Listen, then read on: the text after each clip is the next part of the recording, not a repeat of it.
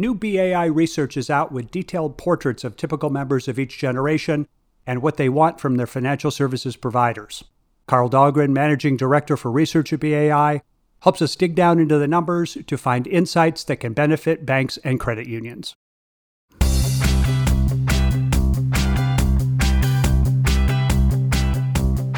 Actionable insights can help power smart decisions.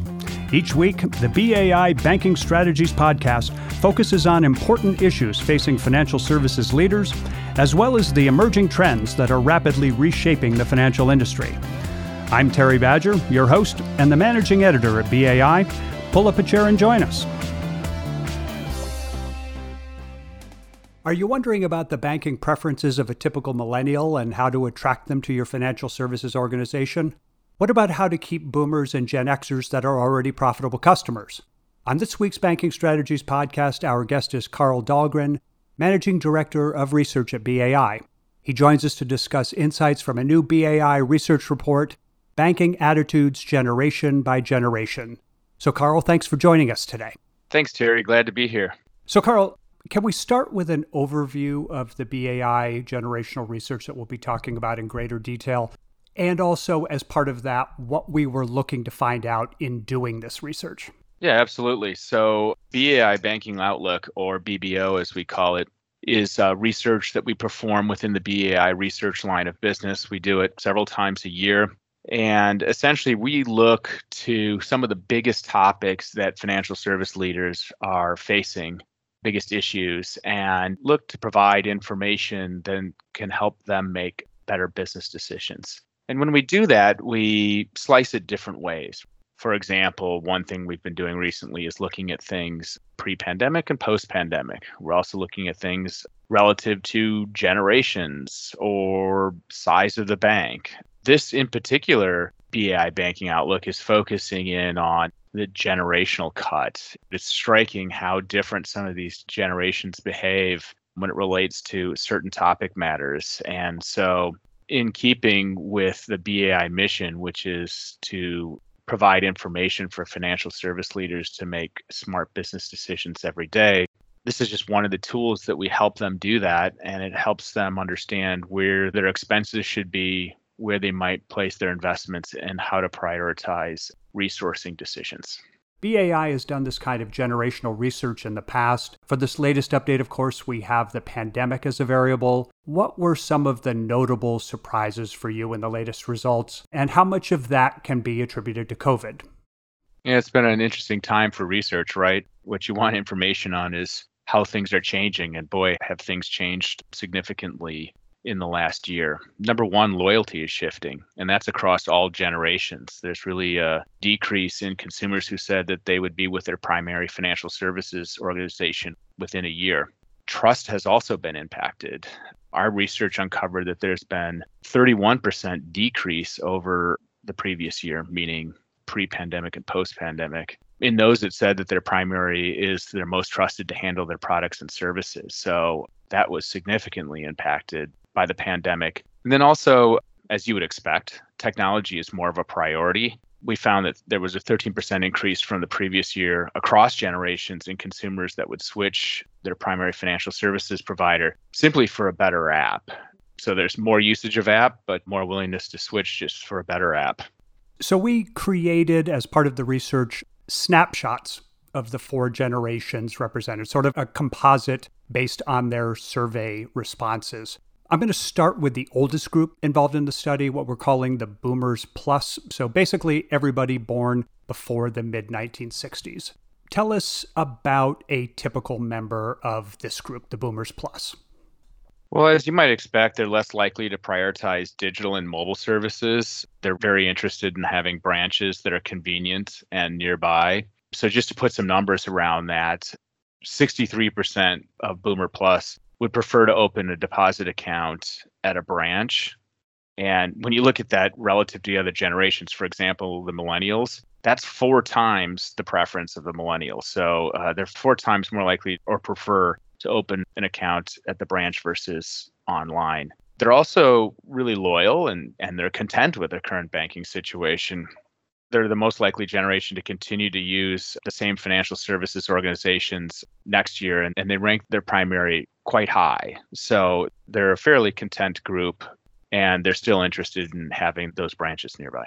You mentioned earlier sort of the ramifications on trust that we've seen during the pandemic. One of the things that I noticed in looking at the research results for the Boomer Plus group is that they place a high level of trust in their financial services provider, but this group has the least faith among the generations that their bank or credit union will adequately protect them from fraud or identity theft. So what do you make of this distinction in how boomers think about trust? Yes, two metrics that seem to be going in the opposite directions. Yeah, only 63% of boomers felt that their financial services organization will protect them adequately, as you mentioned. And that's quite a bit different than, say, for example, Gen X, which is 76%, and Millennial, which is 74%. And some of this is me editorializing here. It's certainly the case as you get older that you simply you start to form a different relationship with risk, right? Because you've experienced more things that have gone wrong. And so you're aware of what those things are and you're concerned about risk. That's one element. Another element is that Boomer Plus have been around and have been able to accumulate some wealth. So they have more to lose. And if you think of them relative to the younger generations, right? The younger generations grew up with the internet. I mean, it just is. They don't know a different situation. But the Boomer Plus, that came later in their life. They're a little bit more skeptical about it because they know a time where it wasn't. And it's just a little bit scary that when you're wired into the internet, that people can get into your information and do nefarious things with it. Let's move on to the next most senior generation, those being the Gen Xers, so people in their early 40s to late 50s age-wise. Gen X is much more confident than boomers that their bank or credit union has their back when it comes to fraud. In fact, they were the most confident of all of the generations, I think, as you mentioned. What else can you tell us about the average Gen Xer based on the research? Yeah, in fact, Gen X trusts their primary financial service provider more than really any other generation. And when it comes to having actually experienced some sort of fraud or identity theft, when we went out there and asked that question, 39% of them had actually experienced it.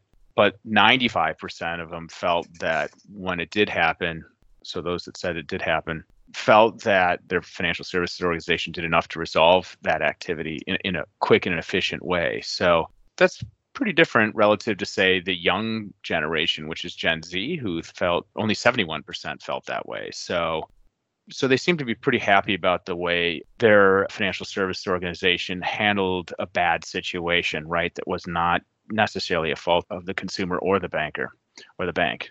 So other things that are distinguishing about the generation, 36% would share more personal information if it were to result in better services, meaning more tailored services and offerings. That's second of all the generations. So they're willing to give up more information if things become more relevant to them. They also, this was kind of interesting to me, of all the generations, they were the lowest in terms of preference to work with a bank and credit union with branches, which is interesting. So one would say, okay, well, at what expense? They're the least likely to work with those that have physical presence. Does that mean that they're going to the digital banks instead? And it's a bit more nuanced. They're, of all the generations, most willing to go to hybrid. They're the ones that are unbundling their products and going to a traditional bank with branches for certain types of services and virtual or digital banks for other types of services. And another thing that I found interesting with this group is that 53% said that their savings have decreased and that they've had trouble making ends meet because of the pandemic. So they're scoring the highest in the sort of trouble category, as we call it. And it's a pretty stark difference. Like boomers are 13% in that troubled category. So that's like a 40% difference. And then the other generations were in the 20 percentile. So, I mean, here's a real radical sort of difference between the other generations. And again, to editorialize a little bit here, I think of the Gen Xers as they're in the position in their life where they have a lot of accountabilities and responsibilities, right? And sure, there's going to be a lot of financial service leaders listening to this podcast, and they know the more leveraged you are, the more responsibilities you have, the more accountabilities you have, the harder you fall. And so as bankers and credit unions and leaders of financial service organizations think about, as so many have in the past year, helping those folks that have had some problems because of the pandemic. This is a group where you could focus on that issue. I would have expected the Xers to be closer to the boomers in that, simply based on their seniority. But here's another thing about the Xers that I noticed. Of all of the generations, they are the most focused on rates. So close to 40% say their number one reason for choosing a primary financial services organization is to get the best rates. And that 70+% of them said that they would consider non-banks as an alternative. What do you make of that? Yeah, I think that ties into my comments earlier, which they were willing to go to the hybrid situation. I mean, everyone's talking about hybrid for a variety of reasons nowadays, but in this context, they're willing to take their products, split them up at one bank for, say, a checking account. But if they can find better rates for savings or CDs, they'll do that. And if we kind of harken back to the first question or second question you asked me, things are getting more slippery, right? Used to be that consumers were tethered to an organization for geographical reasons, and now they're more tethered for digital reasons. And digital reasons, you're only a click away. It's a lot easier to open up accounts in another organization. This generation will take an account and move it somewhere else to get that better rate. Next one down, generation-wise, that's the millennials who are now mid-20s to roughly 40 years old. They're also a flight risk for their current bank or credit union, but not because of rates. Their big thing is how good the mobile app is. So, Carl, what are some of the other things that distinguish the millennials from the other cohorts? They're very much career and investment focused, and they're also stable, which is, I think, interesting to financial service leaders. 85% of millennials said that they're financially independent, and 71% are fully employed, which, if you compare that to Gen Z, which is 31% fully employed, Gen X 57, and Boomers at 21, that's a big number. So a big differential there for the millennials. Many of them are employed and are getting the incomes that are related. This is a generation that's been raised in the digital age, so they value speed. They're really interested in faster payments and quicker transfers, and their expectation is seamless omni-channel experience. They're not really interested in hearing, hey, that's on a different system or that's a different department. Also, 79% have opened a deposit account online, which is the highest of any generation. If you look at that in comparison to Boomers, which is at 31%, it's like 2x, more than 2x of Boomers. And then, I think, as you mentioned, 75% would switch their primary financial services organization for a better mobile app. That's the highest of any generation. So again, in comparison to Boomers, they came in at 19%. So huge difference there. So they're a little bit more slippery. And then 85% said that they would bank with a non-traditional bank such as Amazon, Apple, or PayPal, which was the highest of any of the groups. Only 27% of Boomers would consider a non-traditional like that versus the 85% of this generation. I think this is an interesting fact for financial service leaders, how you try to attract them. They said that when asked, how their banking app could be improved, so what is the thing that's really of interest to them? Quicker money transfers. That's their top choice. They want to be able to move money quickly. One number that really stood out for me when looking at the millennial data was that they are very heavy users of banking services. On average, they have upwards of 50% more transactions per month than Boomers or Xers, and more than 4 times as many as the typical person in Gen Z. Why do you think that is, and what does that mean for banks and credit unions that are serving them? Yeah, it's kind of a conundrum, right? I mean, so these folks are the customers of today and honestly of the future, but they've never met a channel that they don't like. It's kind of counterintuitive. I mean, they use drive-through and branches more than even the Boomers. So they just use a lot of services everywhere, which makes things relatively expensive. They have like nearly 4 times the interactions that Boomers have. This is an important generation, the most employed and the most stable, but they're also using the most. So they're a little heavy on the expense side for the bank. And the question is, how do you make sure that you're profitable with these folks? And this brings us to the youngest of the groups, Gen Z. Most of them are still too young to be having much interaction with financial services providers. But the leading edge of that demographic, the 18 to 24-year-olds, what are we learning about them in the BAI generational research?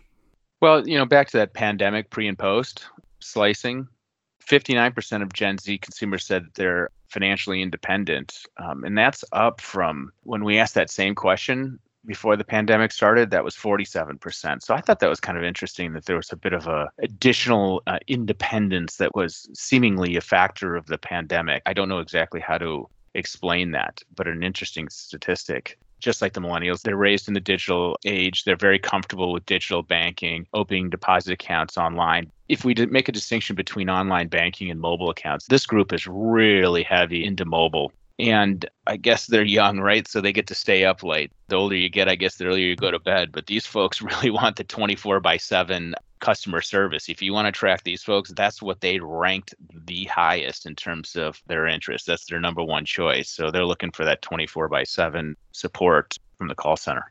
It probably shouldn't come as much of a surprise that our research shows that more than 60% of Gen Z, they're doing their banking at the same place as their parents. There appears to be a real incumbency windfall here. The challenge, I suppose, for financial services providers is keeping that early advantage, right? So how do they best do that?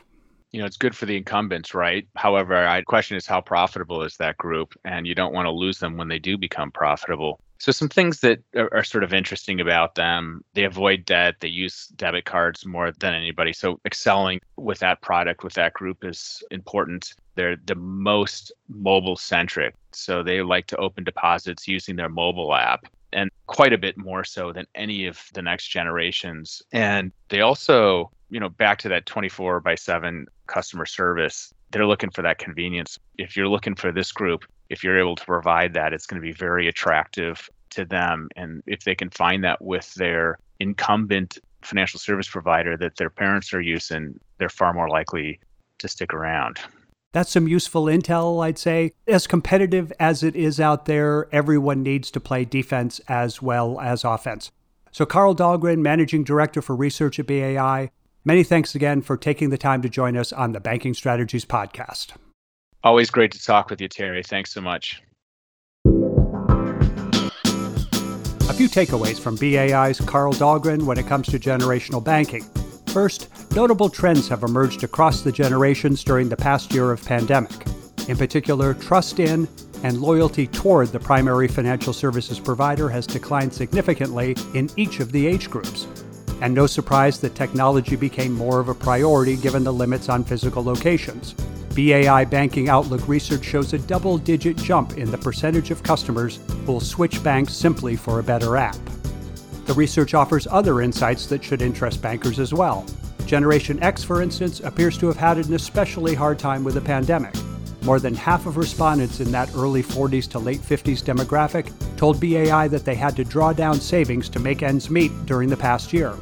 So as banks and credit unions think about where need may lie in 2021, Gen X may be a group to focus on. And then there's the millennials, the largest generation. They top the charts by a wide margin in how many transactions they do each month, and they're active in all channels. In fact, the research shows millennials frequenting branches and drive-thrus even more than boomers. So they're expensive to take care of. And they have a wandering eye. More than 5 out of 6 say they wouldn't hesitate to take their business to non-banks.